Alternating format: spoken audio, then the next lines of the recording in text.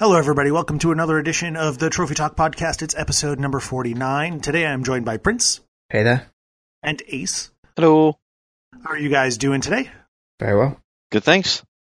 Fantastic. So we've got a bunch of stuff to go over and not a lot of time to do it, which means that this will probably be another really long podcast because that's usually how it goes when we say stuff like that. The law of inversion. Yeah. So the short thing to note is that we are back on schedule. So we managed to get 2 of the podcasts posted last week, and now we are recording today, and hopefully this should be up probably sometime tomorrow. So we're back on track. You may have missed one of the previous episodes, so you might want to check on 48 and 47 and 46. Make sure you got all that and voted because they were kind of crammed into a short period of time, and I suspect people missed it because they were not looking for it. Rightfully so. But let's get on with the news. So, in happy news, Horizon Zero Dawn, the Frozen Wilds DLC is coming November 7th. Ooh, dated. Yay! This is the big one. Yep, so it is roughly 90 days from today, according to my pre-order loading thing. Oh, so there'll be, robo mammoths for you to tackle now then? Yeah, right. So, set in icy territories to the north, this new chapter of Aloy's journey adds a new area to explore, new mysteries to uncover, and new highly lethal machines to take on. Got your marketing voice on there. According to the PlayStation blog. Okay, is it Aloy or is it Alloy? Because I thought it was Alloy, as in like an alloy. That's the joke. Oh, is it? But right. it is Aloy. Right, okay. So, yeah, they do that. I'm sure that alloy is spelled with 2 L's. Well, yeah. I don't know if throughout the entire game they ever say that particular word. Oh. Say it or write it? Say it or write it. I don't think I came across it at any point. So no one ever calls her by her name? Well, so no, they call she's her like the by hero with name, no name. But they never refer to like a metallic alloy. Oh, well, of course. It's some kind of like caveman civilization. Mm. Well, yes. I was just saying, like, I don't know if they actually use that word. I see. It's probably Aloy is some mystical something or other. Who knows? Ooh, magic. Back in the times when they used to have really big rims. Yes. Mm-hmm. It's like the fabled rims. Can you imagine the fall of society? Yeah, right. So, I mean, for me, the really cool thing is that they have confirmed new highly lethal machines. So hopefully there are actually like neat new machines and it's not just like bigger versions of the things we already fought. Well, that was the one with the trailer with the ominous mountain in the distance. That's true. Sure with the dune worm made out of machine parts. Yeah, that's true. So at the very least, we're going to have that. Yeah, at the very least, we're going to get that. So that's cool. It's nice to have a date. It was shown off at E3, so it's coming very soon. Shadow of War is getting a ranked online mode. So there's a lot to digest here. So during the course of the campaign, you'll obviously capture fortresses and whatever, and you'll have your orc captains and all that stuff. And so you can choose one of those fortresses, set defenses, and assign a captain, kind of a la Metal Gear Solid 5, I guess. And, other players can come and invade and try and capture your fortress, and vice versa. So there's several different versions of this. There's friendly conquests, which don't have any risk. It's kind of a practice mode, but doesn't really come with any rewards. And then you've got ranked mode, which earns you loot boxes and currency upon victory. And it does come with the caveat that any of your followers, the orcs, if they die, they stay dead. Even in the main campaign, they're gone. So it's kind of aggressive, but it's cool. I mean, that's kind of how the game works. So. Is that a big loss, or is that not a particularly big loss?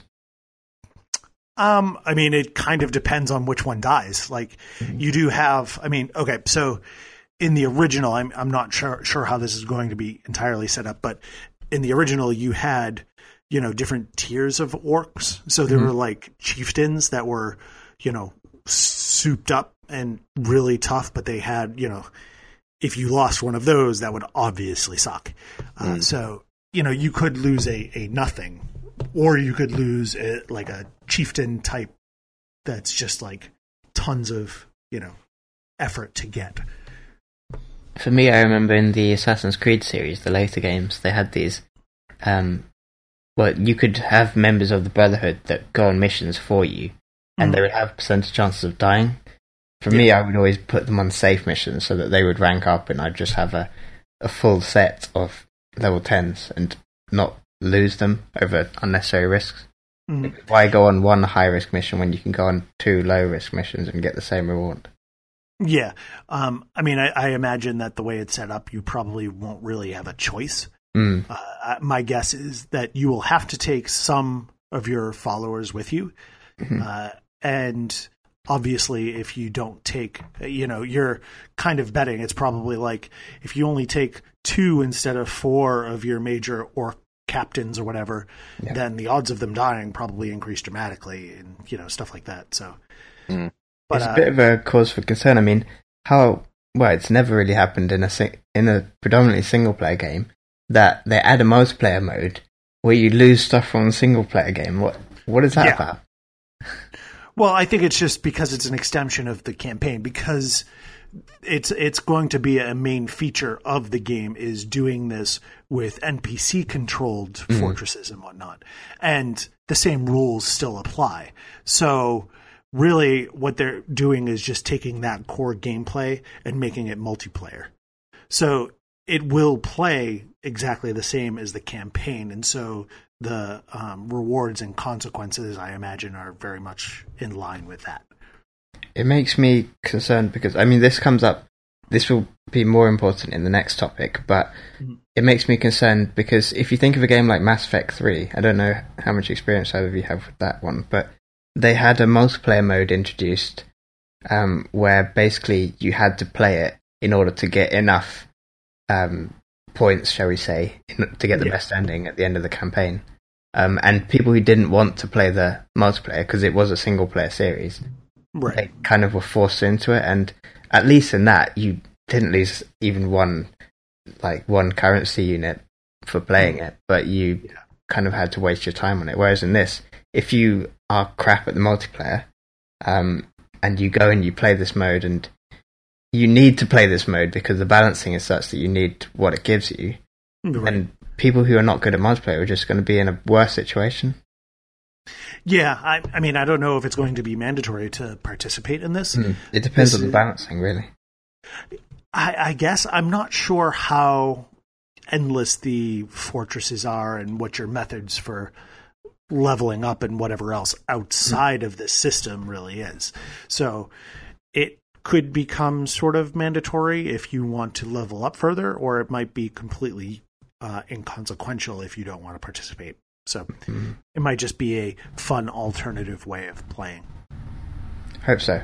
I'm sure there might be some follow-up balancing tweaks if it does become quite a problem. Well, maybe not. It depends on the developer's motives, you see. Yeah, I mean, I feel like that if something goes wrong with it, they would have to kind of balance it and make people happy, because realistically, Shadow of Mordor was such a stellar sort of game compared to what people were expecting. I think it's actually got a good reputation now, and the last thing you want to do is squander that. But we'll see, because it's WB, and WB does not always make the best decisions.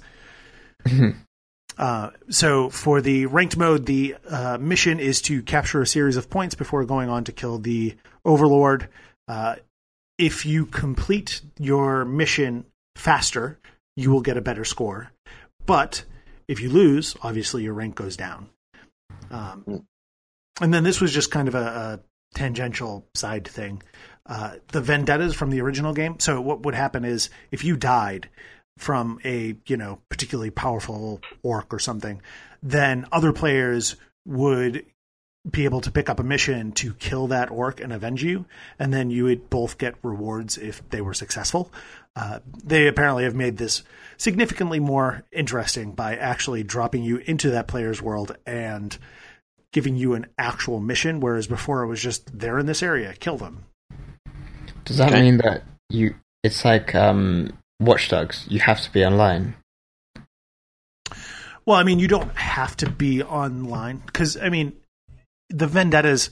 So, in the first one, I don't remember the vendettas being a particularly important aspect of the game.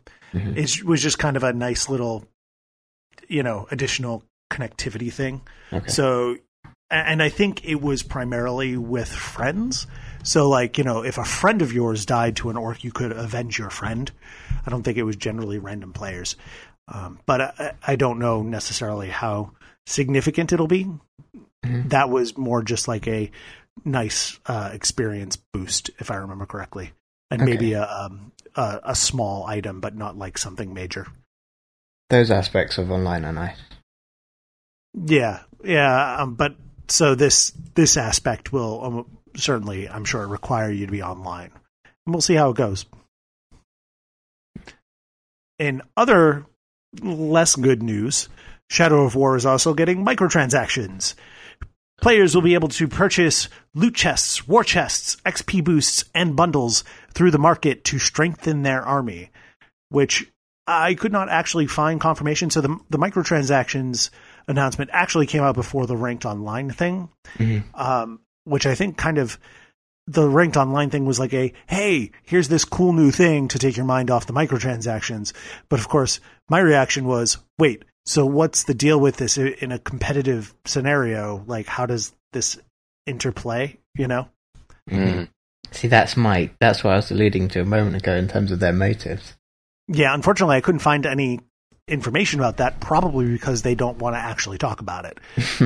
So I would almost certainly suspect that, I mean, realistically, the entire point is to motivate you to buy these things in the first place, and what better way to do that than competition? So it would not surprise me in the least if all of this stuff managed to have an impact on the ranked multiplayer whatever stuff as well. Well, that and the fact that you may end up losing a lot of what you've been gaining, so you have to replenish your rank somehow. Yeah. Yep. And obviously, if you go and you participate in a ranked match and you lose a whole bunch of stuff and then you need to level stuff up, well, here you go. Mm-hmm. It's a self-fulfilling system, Yeah, it's dangerous. Yeah. Well, it does say on here, I think there's two currency options, isn't there? There's the in-game currency Miriam, or there's in-game currency gold that you can buy with real dollars and pounds money. Yeah. So I guess it depends how plentiful the Miriam is, and right.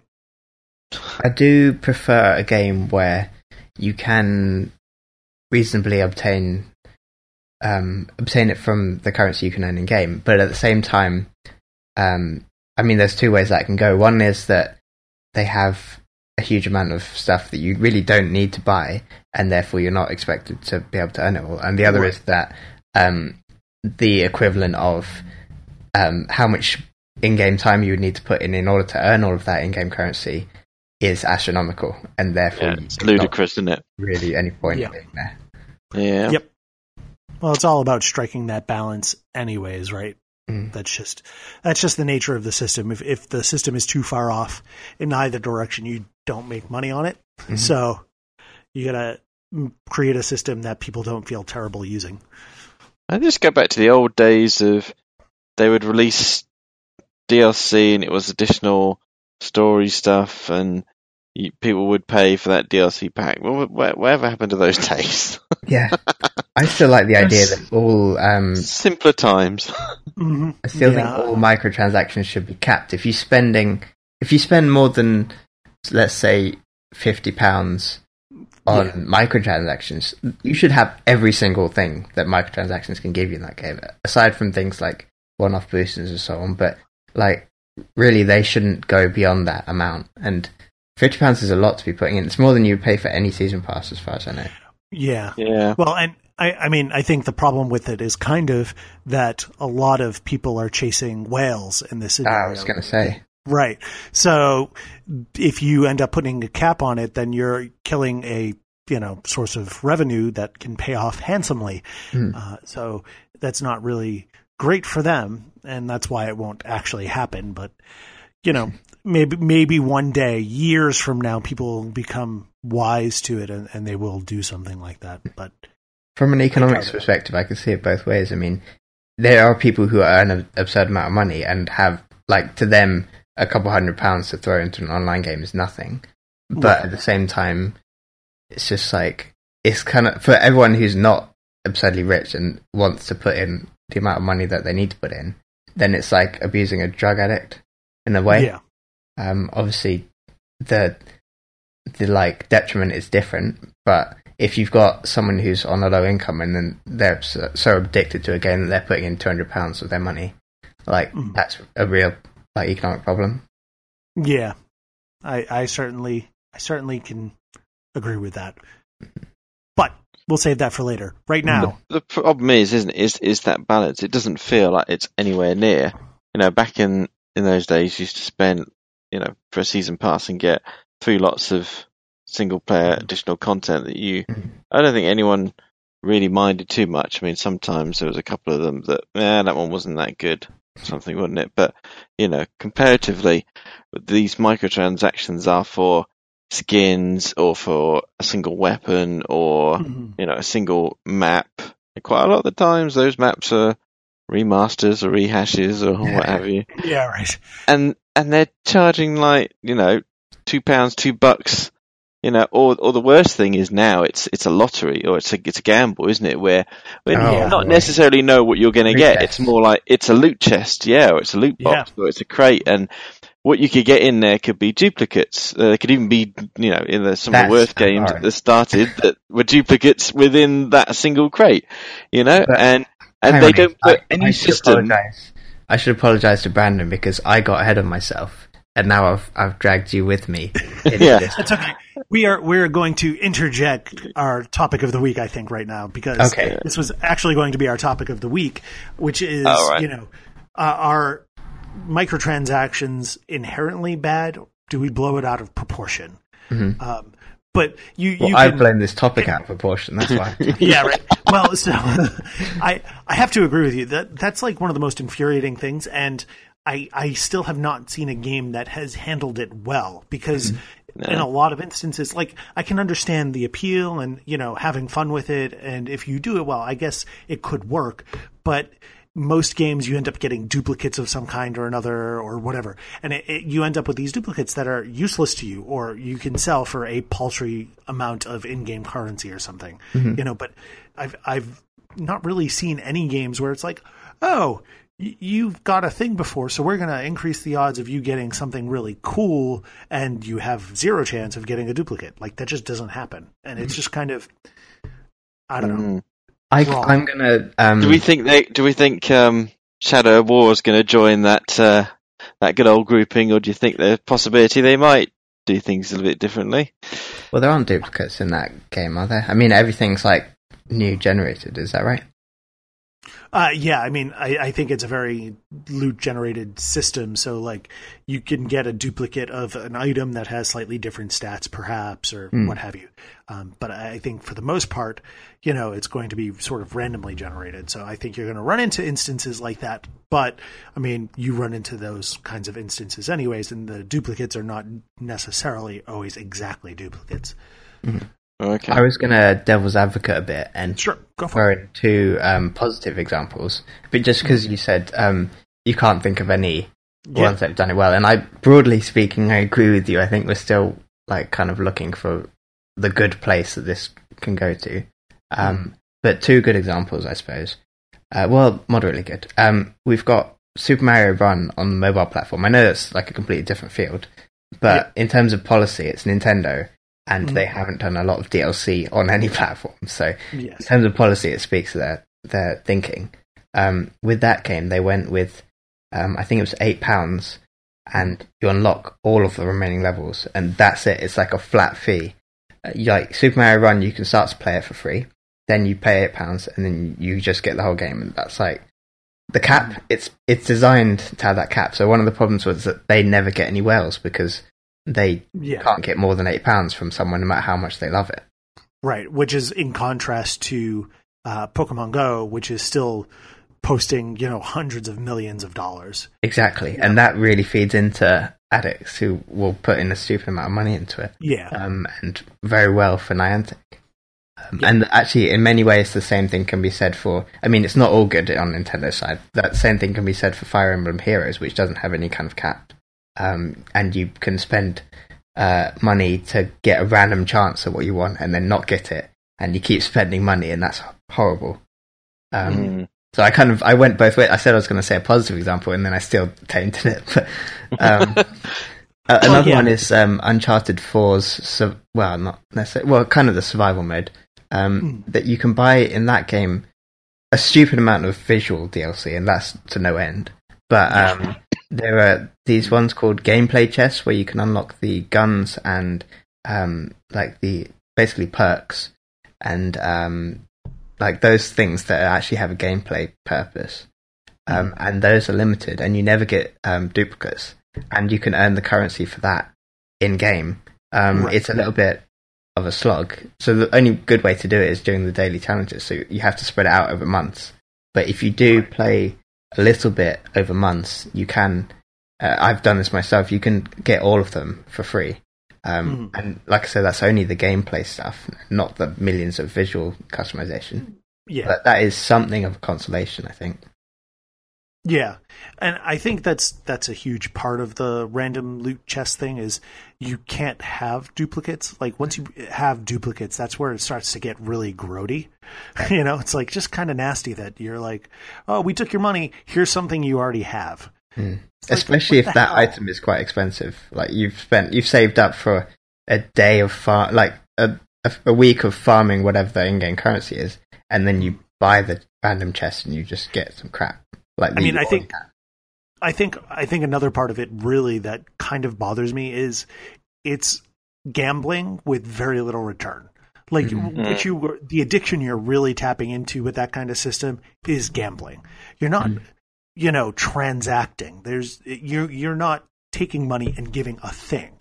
You're taking money and giving a chance of a thing, which is not a purchase. It's gambling. Like that's what the people are trying to do here. This is what they're participating in, and that's the hook is the gamble.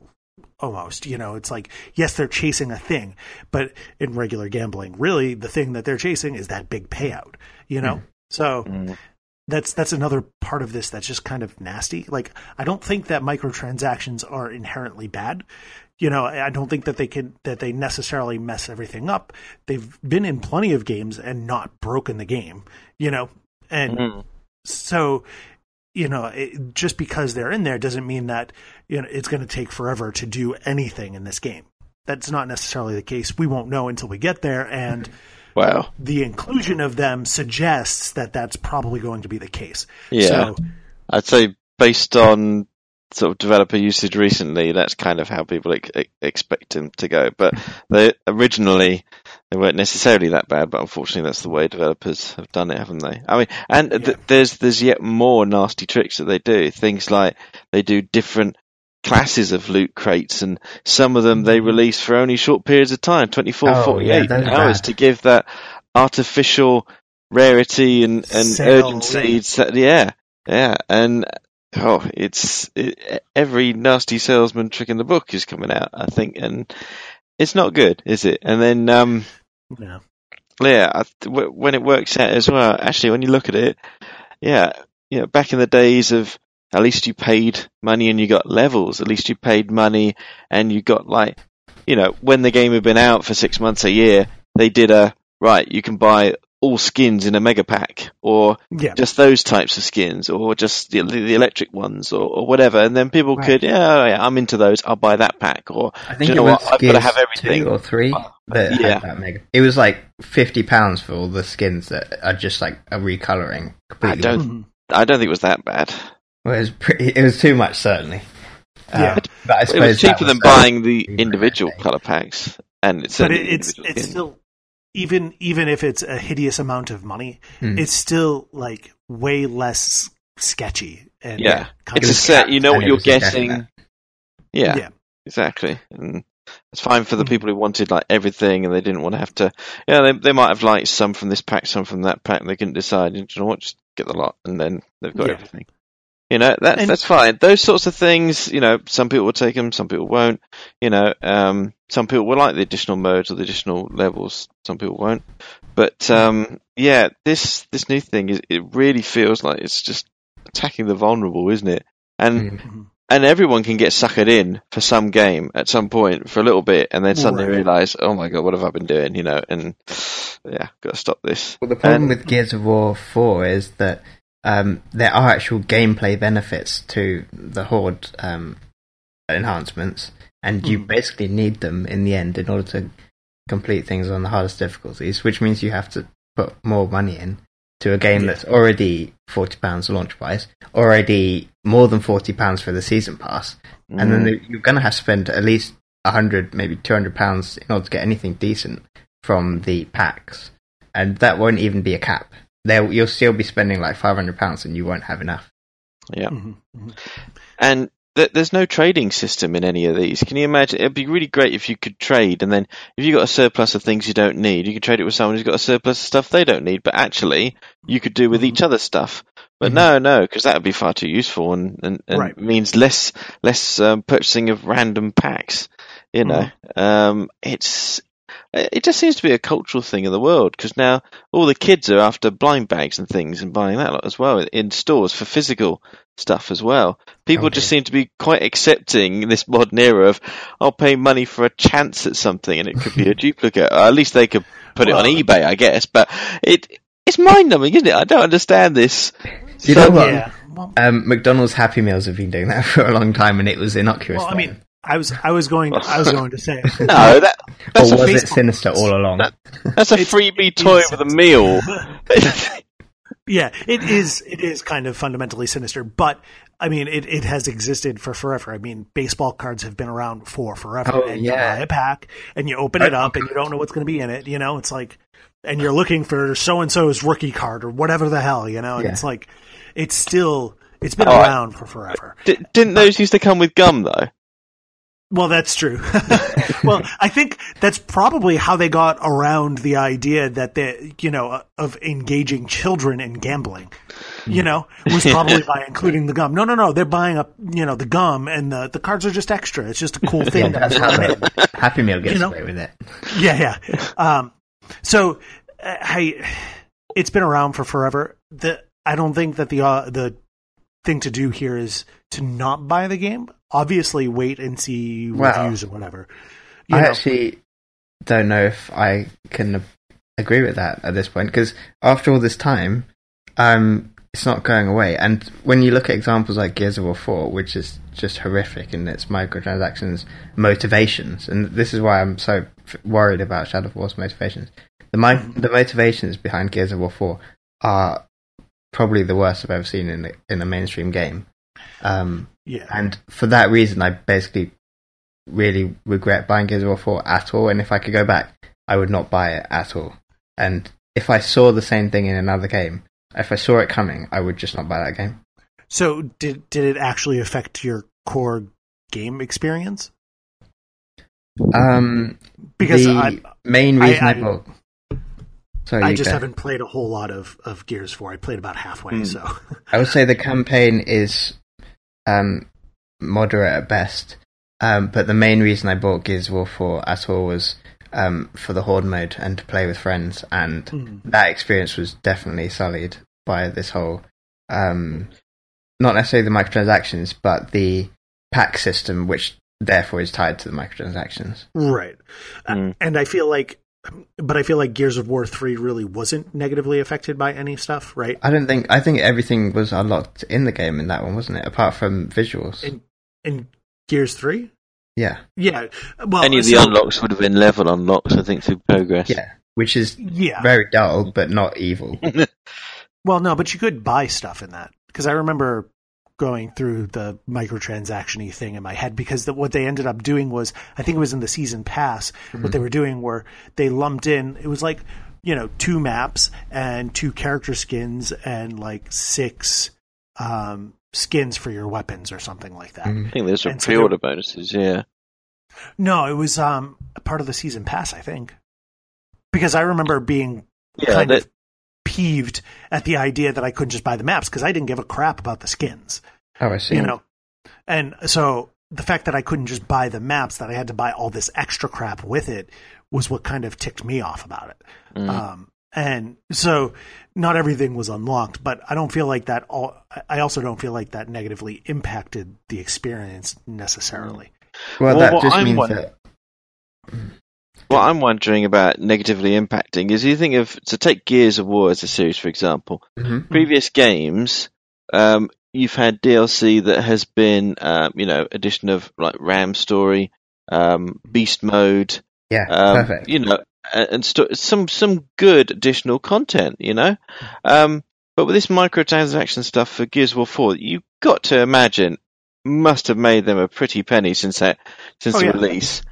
And it's only now that they're kind of adding stuff, and even then it's just additional levels of what was there, or like even harder difficulty stuff that I would say a game developer would do between 6 to 8 months after release if they haven't got any ideas of what to bring out. That's really basic, isn't it? Adding a grounded mode, or inconceivable mode, or New York Minute mode. It's just sort of, wow, yeah, that's what is that?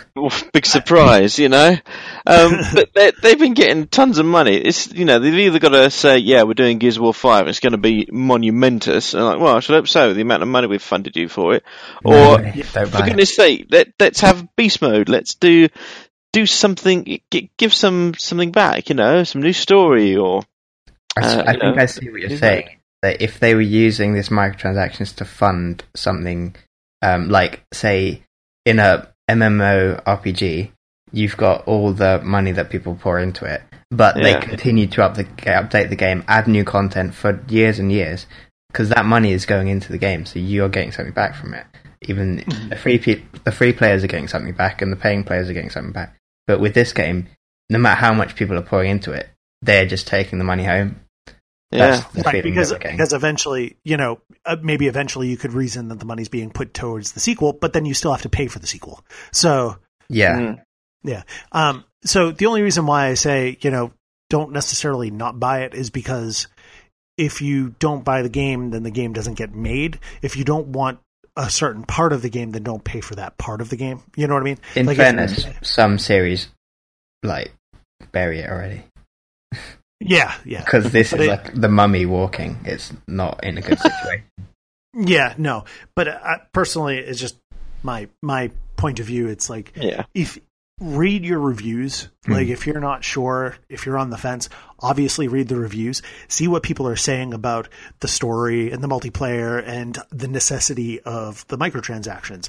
If it seems to work just fine without you participating in these microtransactions, then it's just a superfluous thing that you don't need to spend money on. And eventually, if enough people buy the game and not the extra stuff, then it would go away. Well, I actually really like the games where the microtransactions are hands off and they're there for the people who want it, and they're absolutely no detriment to the people who don't. I'm actually very happy with those because I got nothing wrong with developers making a bit more profit from the people that have a bit more money.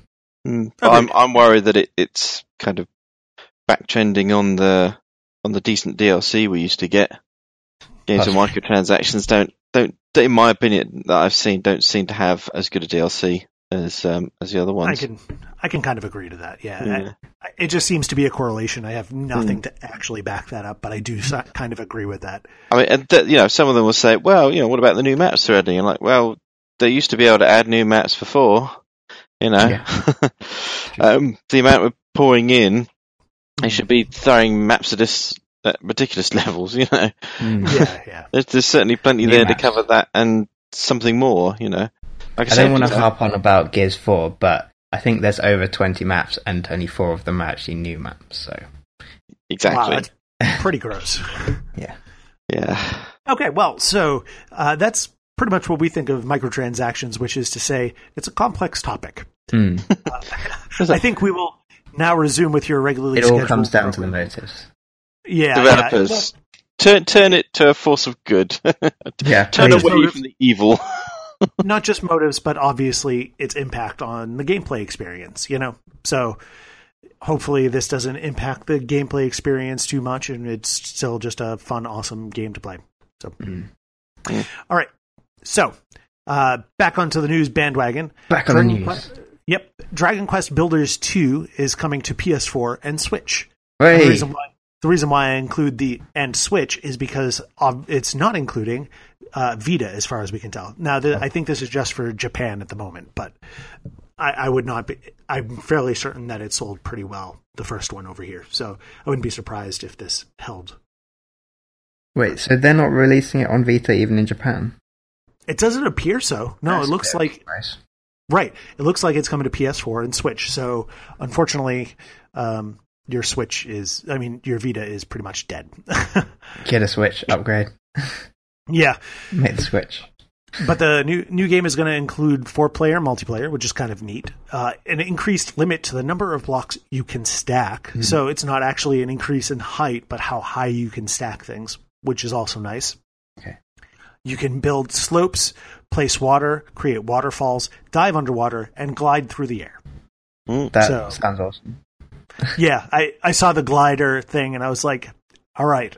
Oh, glider. Okay. I thought you meant like fly through the air, like no. Buzz Lightyear kind of situation. Well, I mean, I guess it's gliding. It's definitely not flying, but you use a glider. And, the picture that they showed is kind of more along the lines of Super Mario World with the cape. Looks like he's kind of holding onto like a tarp or something. Yellow cape. Yep. Good times. Actually, that's good. I think Dragon Quest Builders was a good game, and it's good that it's getting a sequel. Yeah, it's a good game that I had some issues with, but I imagine that they will address a lot of that in this upcoming. That's one of the things I say about game. Like in films, the second film usually not a good thing, but in games, the second game usually a great improvement. Yep. So I'm looking forward to that. The WNBA will be in NBA Live 18, which is kind of a neat thing. EA is scanning the heads of various WNBA stars, and they have enlisted the help of first draft pick Kelsey Plum to provide motion capture. I was enthusiastic about the last story, but I don't even know what you just said about this one. What is WNBA? It's the women's league. Oh, well, they could just say that. Sorry. Yes. So no, I'm not it is. So from what I understand, and this is just what I heard, it actually does play slightly different than the regular NBA, which is holding true to how the women's NBA league is, because it's a less, I don't want to say physical because the women are very physical, but it's a lot less about like charging people and bumping and whatever else, and it's much more technical. So from what I understand, that seems to be holding true in this instance, but so it's kind of neat to see them doing that. I guess this is kind of like when they put women's teams in FIFA. Yeah. It's good. I think that's good. They should put these things in. Yeah. I just hope the developers don't do anything stupid like, I don't know, Lara Croft butt cameras. What? Yeah, well, it's funny because I wouldn't be surprised if that stuff was already in there, because like you always get, weird camera angles on the basketball court and you're like, why do you have the camera that low? But I mean, it's the NBA, so it's that's just one of those weird or just no people in butts. Yeah. Or just no developers sort of having a blog where they're discussing like realistic motion capture and I'm thinking Dead or Alive and things like that, Yeah, right. Just no. I haven't actually seen that before. Yeah. But one day those won't happen. Yeah, well, unfortunately, with the whole thing with the guy at Google, it doesn't look like that's going to be anytime soon. So, Persona Q2, Persona 3 Dancing Moon Knight, and Persona 5 Dancing Star Knight are all coming to Japan. I think PS4, if I'm not mistaken. Probably, so, yeah. Wait, maybe not Persona Q2. I'm sorry. Wait, you should say what these games are, because people aren't going to understand. Yes, that's true. Okay, so the dancing games are both spin-offs of the main games, which takes the form of, surprise, surprise, a dancing game, which sort of kind of fits into the, people having normal lives thing. Mm-hmm. They did one for Persona 4, which was Persona 4 Dancing All Night, if I'm not mistaken. Yep. I did not play it, so I don't actually know. I'm interested. I'll probably give Persona 5 Dancing. In fact, I think there were 2 for Persona 4. But, yeah. So I'll probably give Persona 5 Dancing a shot just to see what it's about with characters that I know. Oh, no, sorry, I confused it with Persona 4 Arena for a moment, which had 2 games. Yes, right. Sorry, I've just made things worse, haven't I? Just a little bit. And actually, I don't know that Persona Q2 even applies. If I'm not mistaken, I think that's actually just a 3DS game. Yes, Persona Q was a 3DS game which featured a selection of the Persona characters in a kind of dungeon crawler kind of game, which was well received. So Q is a welcome sequel. It's not to say that PlayStation gamers shouldn't have other platforms as well.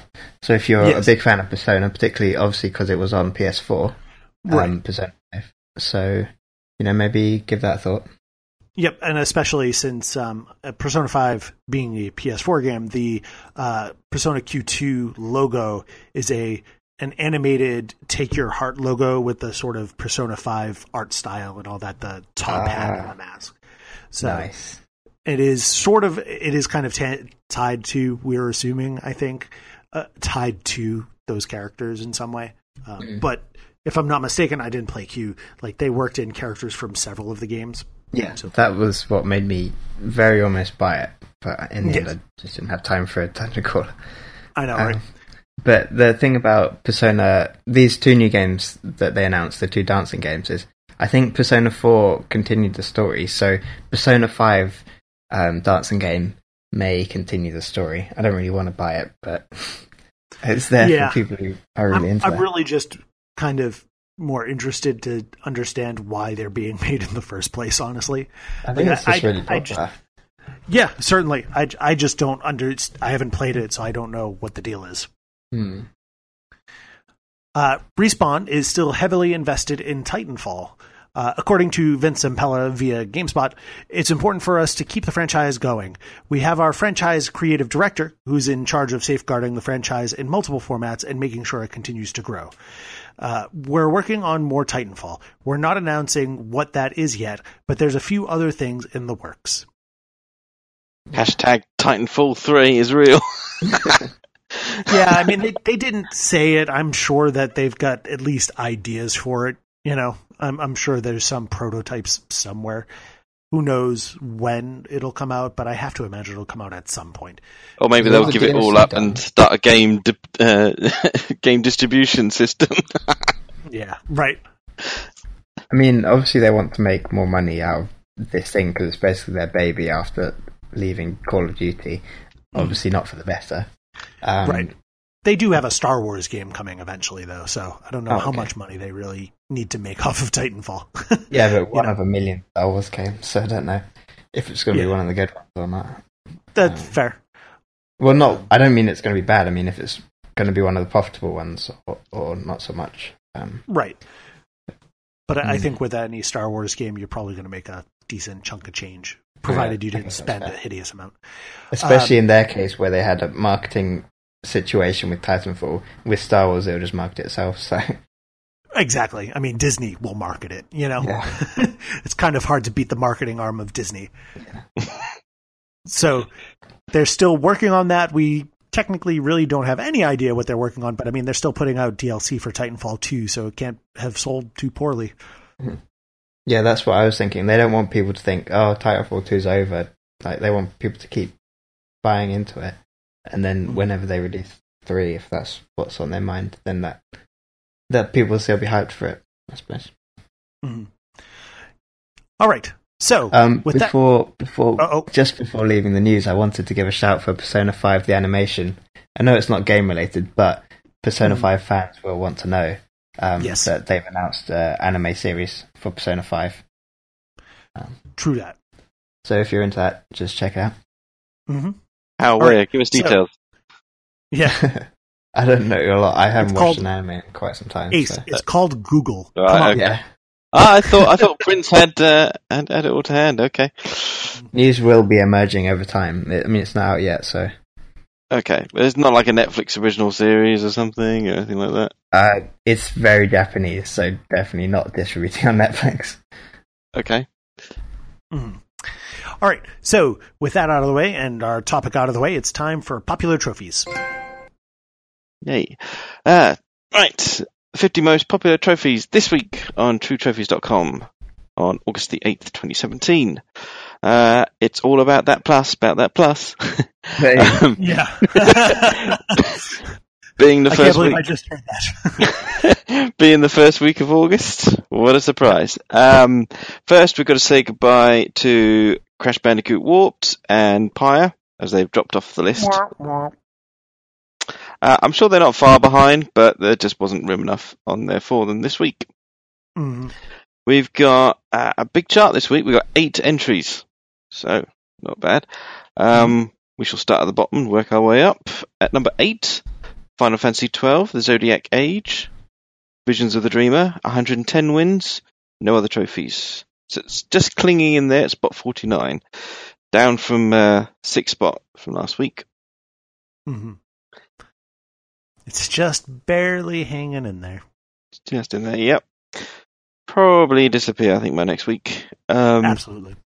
Spot number 7, we've got Game of Thrones, a Telltale game series.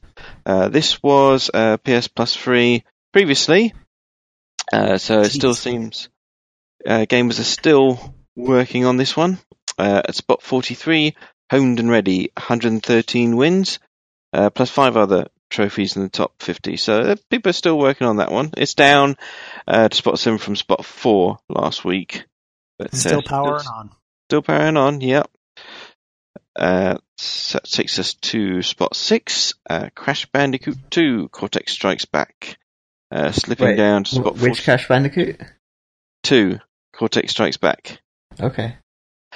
Slips down to spot 42. Road Less Travelled, same trophy. 115 wins, no other trophies in just the one. top 50. So yeah, it just clinging there. It's dropped quite a bit because, of course, last week it was at first place. Now it's down to 6. How the mighty have fallen. Exactly. Indeed. Yes. Even bandicoots can fall down a hole. Yeah. Hey. Yeah. Fallen. Finally. I mean, it's been up there for a while. He fell down 5 times before, but he just had to go again. Yeah. I can tell you, I do not feel bad for that Bandicoot. At spot 5 is the original Crash Bandicoot. At spot 33, Freed Me, 141 wins plus 4 others. Now, this is a secret trophy you actually get when you die. So, spoiler. Yeah. So that's interesting. It's you don't even need to bother to play now that you know that. Well, I guess it shows that there's a lot of really good players if they're only now getting around to getting that one.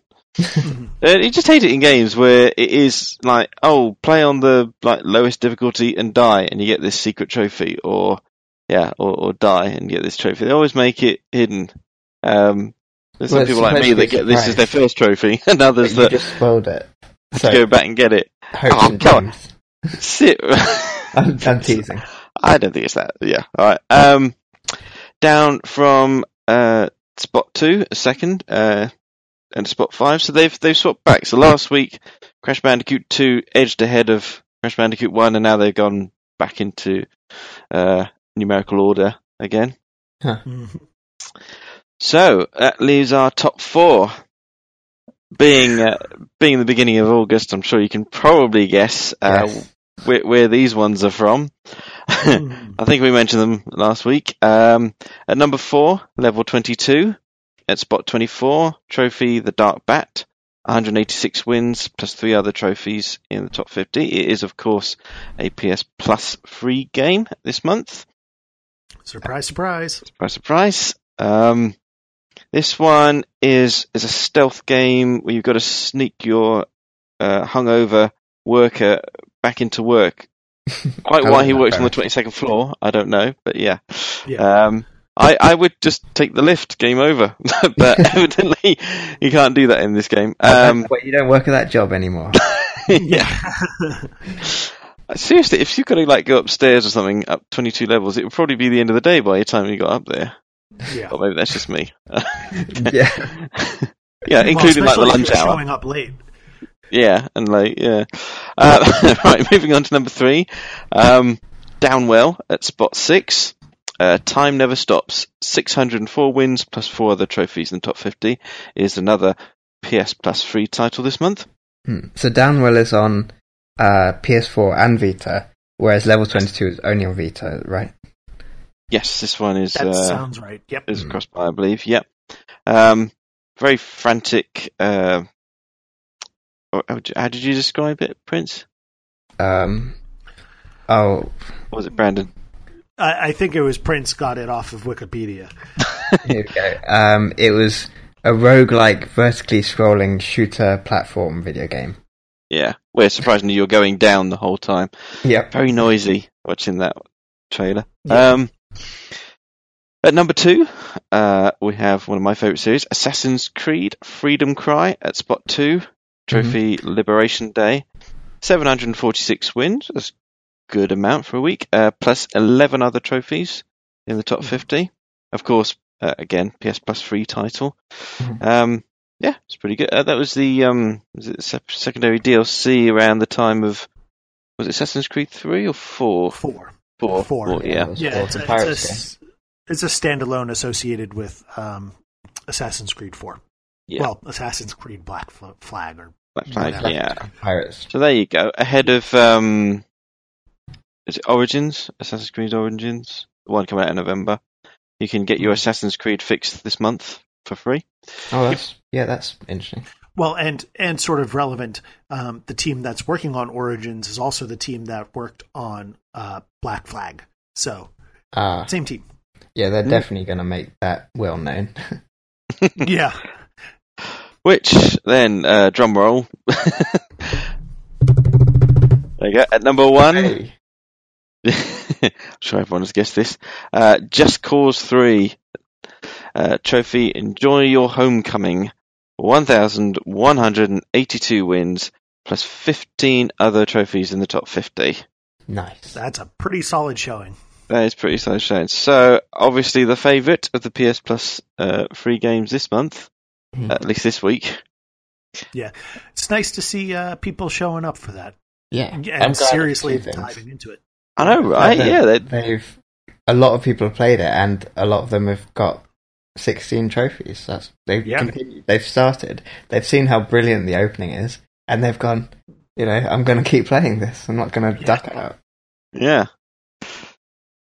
Yeah. That's right. quite good. So, probably along similar lines to before, we're going to see these 4 in the trophy in the chart next week, I should think. Although, and maybe level 22 might slip out, but certainly think Just Cause 3 and Assassin's Creed Freedom are probably going to still be quite strong next week. Deserves to be. The Bandicoot is probably still going to cling on for a bit longer.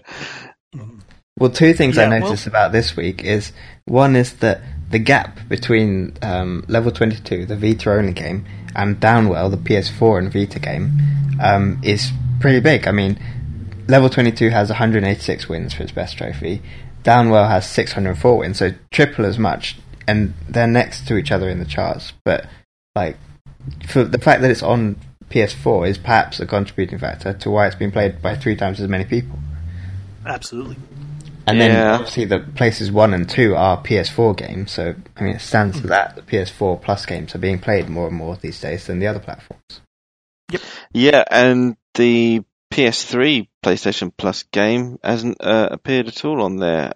Super Motherload. Well, there were 2. Yeah, the other one I don't even, doesn't get mentioned. I think the other one didn't actually have trophies. I erased that from my mind because that's horrific. Right. You remember? We all went, ah! Yeah, we're the Trophy Hunters podcast, and you're releasing a Plus game with no trophies in 2017. What's happening? Yeah. So, as for the drop, we do have a solid week coming up, so we'll see. We do have Batman: The Telltale Series Season 2, Episode 1, The Enemy Within, The Enigma. Sorry, there's a lot of it's out now. Titles to this. Yes. So that is officially out now, and that is a Telltale game, so I wouldn't be surprised if Have you noticed they changed trophies. Sorry, I jumped the end of your sentence. Have you noticed they changed it to Telltale's Batman instead of Batman, a Telltale game? Like that was adding to the number of titles they had. Well, yeah, it is. I don't know. On the store, I think it was actually just Batman: The Enemy Within. Yeah, because they cut out. Like, they're always cutting stuff out because they've got too many titles now. Right, but on the drop, it's listed as Batman: The Telltale Series Season 2, Episode 1, and then the graphic is Batman: The Telltale Series, The Enemy Within. So, oh, boy. Yeah.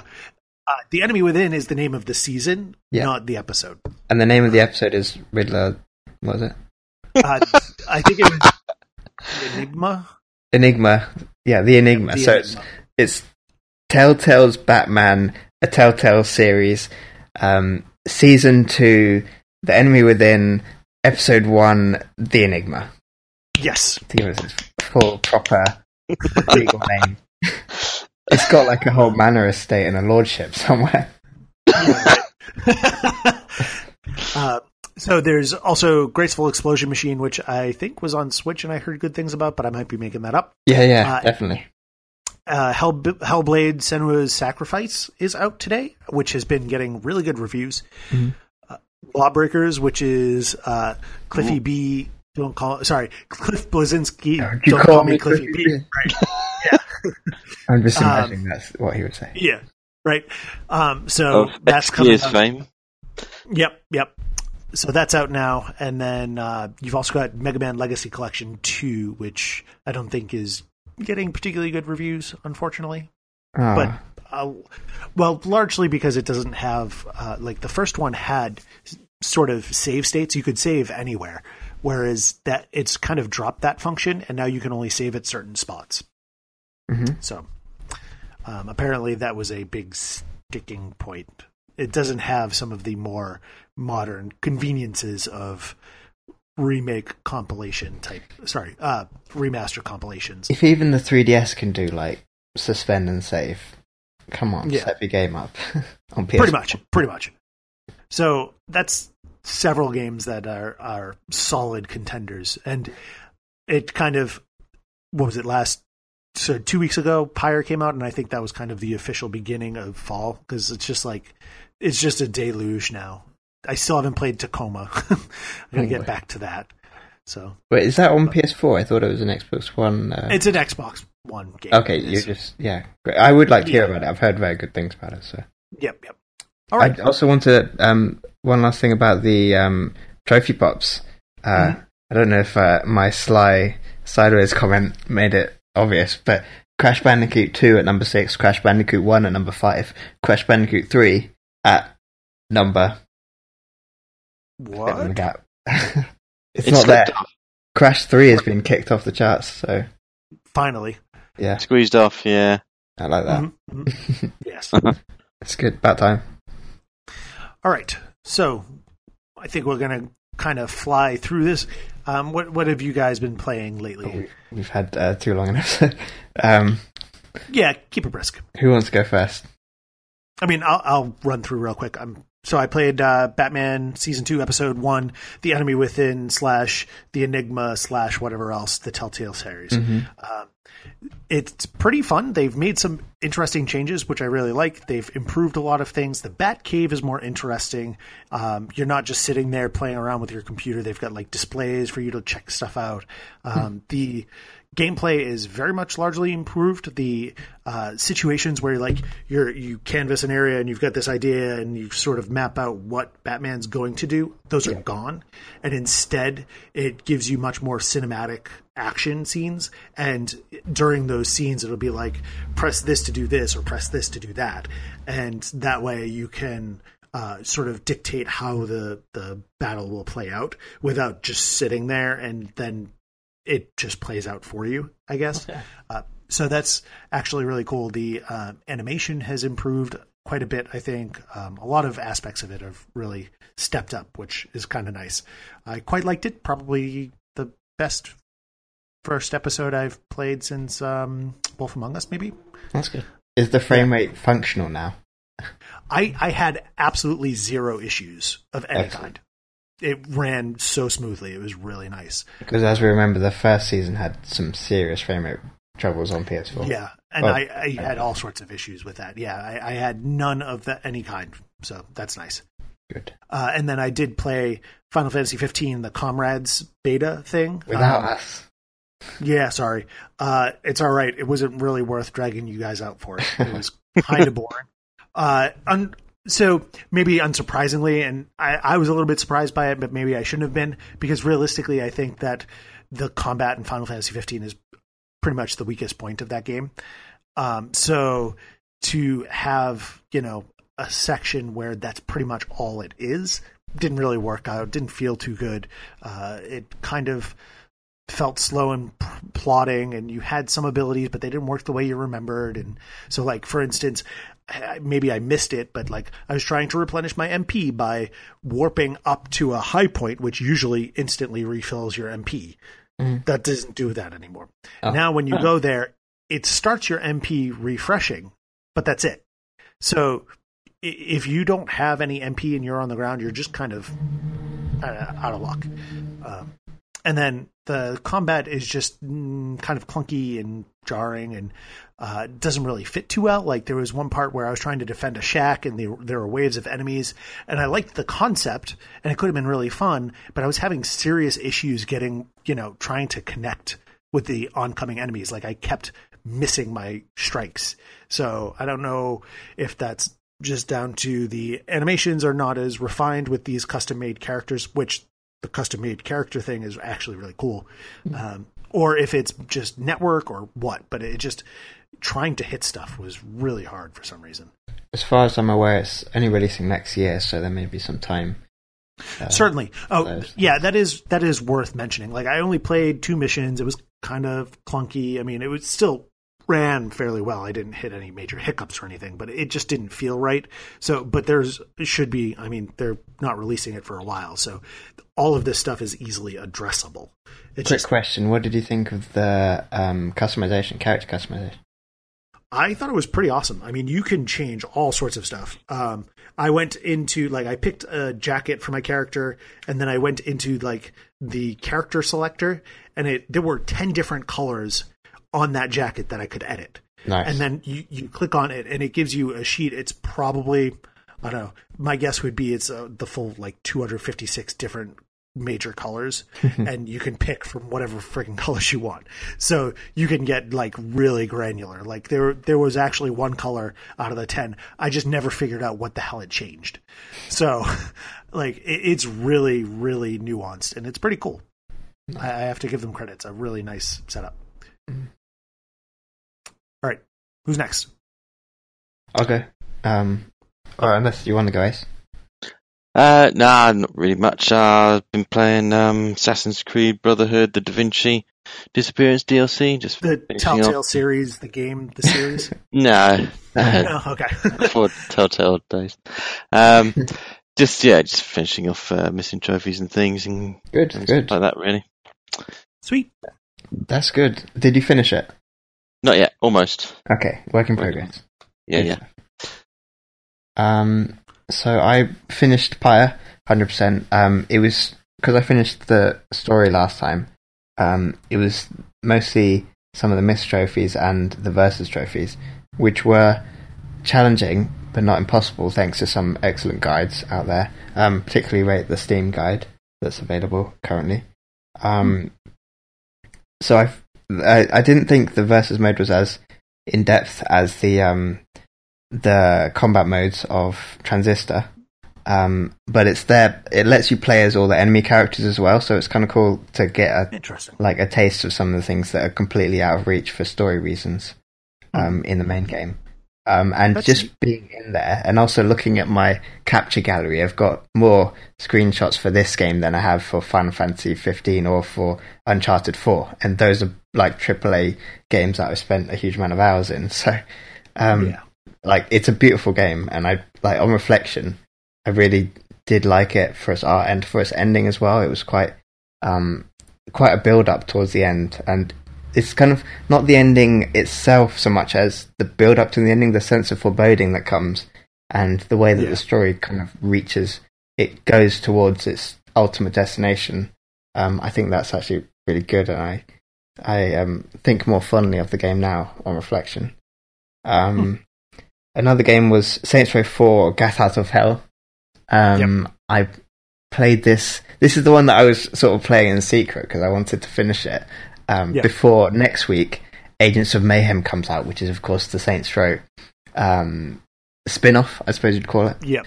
And I've heard a lot about. Have any of you played Gat Out of Hell? No, I think the last one I played was actually the first Saints Row. So. Oh, okay. Not a fan of the series, then. That's all right. I enjoyed it well enough, Well, maybe Agents of Mayhem might. I don't know. Maybe not. Probably. We'll see. I'm not sure if it's going to be a good one. But, right. I wanted to sort of finish with Saints Row the trophies that I have. The games that I've already paid for. And see where I stand. And I really liked the game. It's a bit grindy, but then as soon as I finished it, you guys probably get this as well with open world games. As soon as you finish it, like you kind of miss it. You're like, now I can't go and do a few more of this, or I can't go and walk over there, and I can't it's like I'm done with it now. I can't go back in and waste time anymore. So that's done. A good game, worth playing, but you have to put quite a bit of time into it. Then the last thing I played was I went back to Final Fantasy 15. Played Chapter 13, both parts. I know that's quite old. I think you played them as well, right? I did, yeah. Many months ago. Yeah, it's been a while since I played it. I thought it was fine. I didn't think that it really needed changes. I think the Chapter 13 section ran a little bit long, but that was really my only major grievance with it.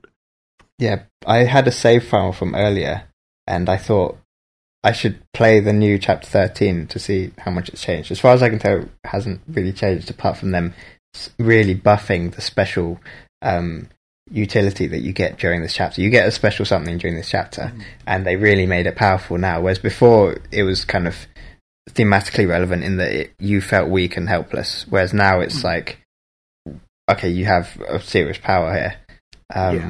So you kind of breeze through that chapter now. I went through it in 2 hours, which, I mean, it did kind of go on. Like, I kind of saw it now going through the second time. I was like, okay, regardless, like, they haven't played up enough to the theme that he is isolated. And they, like, you get through one huge area, and then there's another huge area which is virtually the same thematically, so they should have cut it down, actually. I guess he had that creator's, like he's put all this work in, he didn't want to make cuts, but someone should have been at the top and said, like, let's focus on the purpose of this segment. Like, these 2 hours, what is the player gaining? Someone should have done that. I finished Gladio, beat Core Blimey. I said the wrong thing out loud. No! But I finished Gladio 100%, and that enjoyable, was pretty right? good. Yeah. Sorry? Yeah, I thought that was a lot of fun. I went through the score attack and smashed the 1 million mark. That was really satisfying to do. Yeah. And when I finally beat the boss, that was also really satisfying. It's 3 minutes, the time of it, but I had to try like 20 times. So yeah, it's a surprisingly tough thing considering how much they build up Gilgamesh. You know. Yeah. Saying Gilgamesh is not really a spoiler because it's really annoying. In the main story, they say it starts by saying mysteriously, it's like, I'm going to see the Blade Master, and you're like, who's the Blade Master? And then, like, in the next scene, they're like, Gilgamesh is in this cave, and you're like, you friggin' spoiled the climax of the whole DLC, you idiots! Like, who wrote this? I got distracted. But the last thing about Final Fantasy 15 right now, I played it all in one chunk just to get out of the way. That's why I'm not spreading it over weeks. The last thing is that there's some new July update trophies, which released, I think, on the 31st of July, barely getting it in there. It's 2 trophies. It's a new mission, and there's another like combat-related trophy, which you can actually farm on that mission. And that trophy is a 0.1% trophy, it's the rarest trophy in the game right now, even though it's pretty easy. And it's also like a 9.9 ratio on true trophies. So if you like high ratio trophies, it's a free update. So this like trophy is free to get.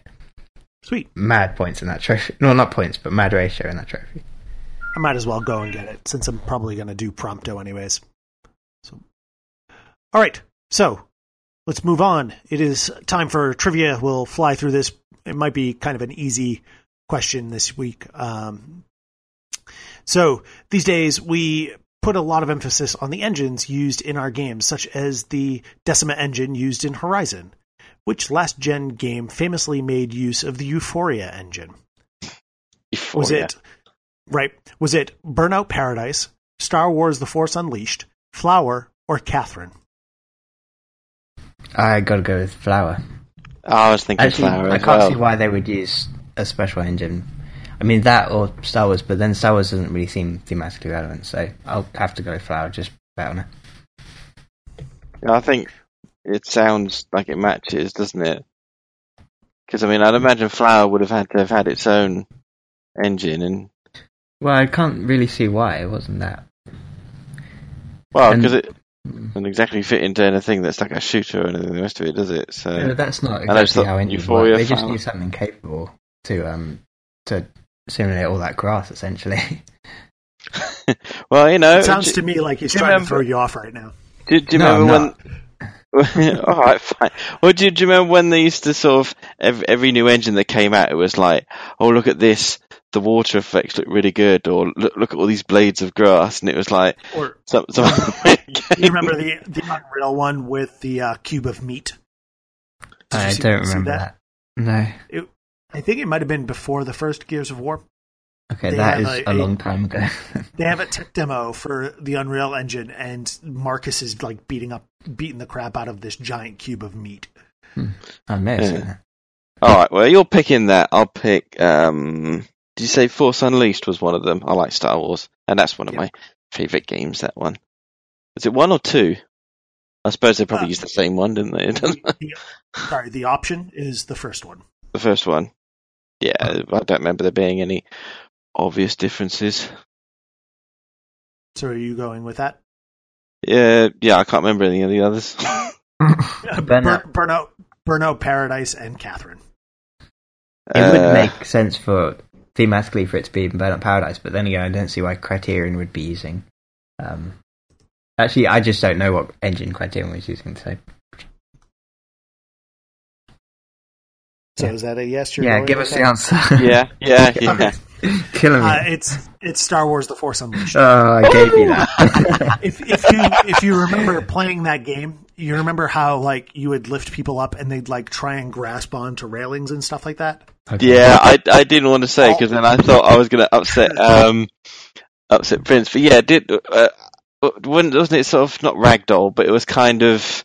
They made something out about it. Like, oh, look at this! You know, Yes. as soon as you touch them with a lightsaber, they turn into a rag doll and they fling around. And look at this! You can chuck them through things. It just popped in my head, and that's why I asked you: was it 1 or 2? Because I was trying to remember. Oh, which one was it that they're talking about that for? And I thought, Yeah, so I'll go with it. It's one of the only ones I remember that they actually mentioned that. Yep. So the Euphoria engine was basically used to motivate the characters to preserve themselves. So when you lifted them up, they'd try and, grab onto things to hold on or whatever. If you were like super powerful and you walking towards them, they would sort of run away from you or whatever. So like all of their emotional state was handled by this engine. Yeah, I remember them clinging on to like ledges and things. So you're like, you're trying to pull them and throw them across the map, but they're actually clinging onto like blocks that just happen to lie around at big crates of things or onto a ledge, and they're just clinging on, and you're like, no, I'm force pulling you away. I'm going to lob you across the map and off the edge of the platform or something. Yeah. I kind of saw that coming, but I really think someone needs to tell them what the meaning of Euphoria is, because I know, right? Well, what they think they. The game starts with Darth Vader and then follows a Sith character, so I'm sure they're perfectly well aware of what Euphoria is. Yeah. Okay. And then real quick, we're just going to go through polls. So the previous poll we did was about the state of VR. Sorry. Let's go back a bit. No. So we were talking about VR that episode, but the poll was actually what long dormant Sony created published franchise would you like to see remastered? Oh yes. And the options were Ape Escape, Destruction Derby, Legend of Legaia, Spyro, Heavenly Sword, and other. Ape Escape. Oh no. Nobody picked Ape Escape. Thank God for that. Nobody picked Heavenly Sword. That just might be because nobody played it. I'm not saying anything bad about the game. I just mean realistically, nobody had the system and nobody was playing that game. So, Spyro is in fourth, and then tied for first is Destruction Derby, Legend of Legaia, and other. Unfortunately, nobody actually told us what other was. So, you guys should actually make sure you post in the comments what other is. Well, one of those two was me, so there's only one guilty party on. Yeah. So, go on then, Prince. What was your other then? Literally anything else. Yeah. Yeah, I feel like maybe that's the problem is people are just like, just not these. I don't like your options. You know? That's why you can't put another in a poll. You and what? Yeah. Another Destruction Derby. Those are great. Mm-hmm. Okay. And then so Plinkett ended up posting and he said, I really don't see, he's talking about VR. I really don't see it as a peripheral. It is a complete new gaming experience. If you have the funds to get one, please do it. I suffer motion sickness with a few games, but games like Time Machine, Wayward Sky, and Dying Reborn, just to name a few, I have no problem, and you do tend to get used to it. It also seems to be an amazing platform for the point-and-click genre, and I would guess that the indie devs will be on it. If not, they should be. I mean, if I'm honest, you had me at Time Machine. Yeah, I know, right? And then because we haven't had a whole lot of time, I did include the details for the last poll, which I think posted on Friday. I'm going to give you the stats now, and you can go and vote later if you want to change them. What kind of Star Wars spin-off game would you like to see? So the options were Star Wars Pod Karting, Super Star Wars Melee, Star Wars Raving Ewoks Party Game, a certain point of view walking sim, Who is My Father, the Telltale series. Hey. Yay, we need another one of those. That's going to be the shortest one they've ever done. And then other anything aside from that Kinect game. I really like that poll. That poll would have got more results if it had been up for a bit longer. Right. So you should absolutely go and vote for this one because I think that's just kind of a fun one. Mm. But so right now, Who is My Father, the Telltale series is currently winning. Yeah. So you should definitely go and vote and check that out. We haven't got a VR one on there. And also, yeah, I know. And also on that post, Hayed did give you a link if you wanted to subscribe to the podcast on the site. Yeah, so and he summarized it like right to the point, so that's really good. Yeah, our 10 minutes of babbling, he managed to sum very easily, and I'll make sure to stick the link in the next article. That's very helpful. Yep. All right, so that's it for us. Thanks for joining us. You can follow us on True Trophies at MegaBrand0, at Ace Solo McLeod. We are on iTunes and Google Play and everything else. So just go and subscribe and leave reviews and comments and tell us what we're doing right and what we're doing wrong. You can send feedback to me at Extreme Phobia on the website if you have anything you want to say or any questions you want read on the show. So just let us know. And thanks for joining us, and we'll see you next time. Bye. See you around. See ya.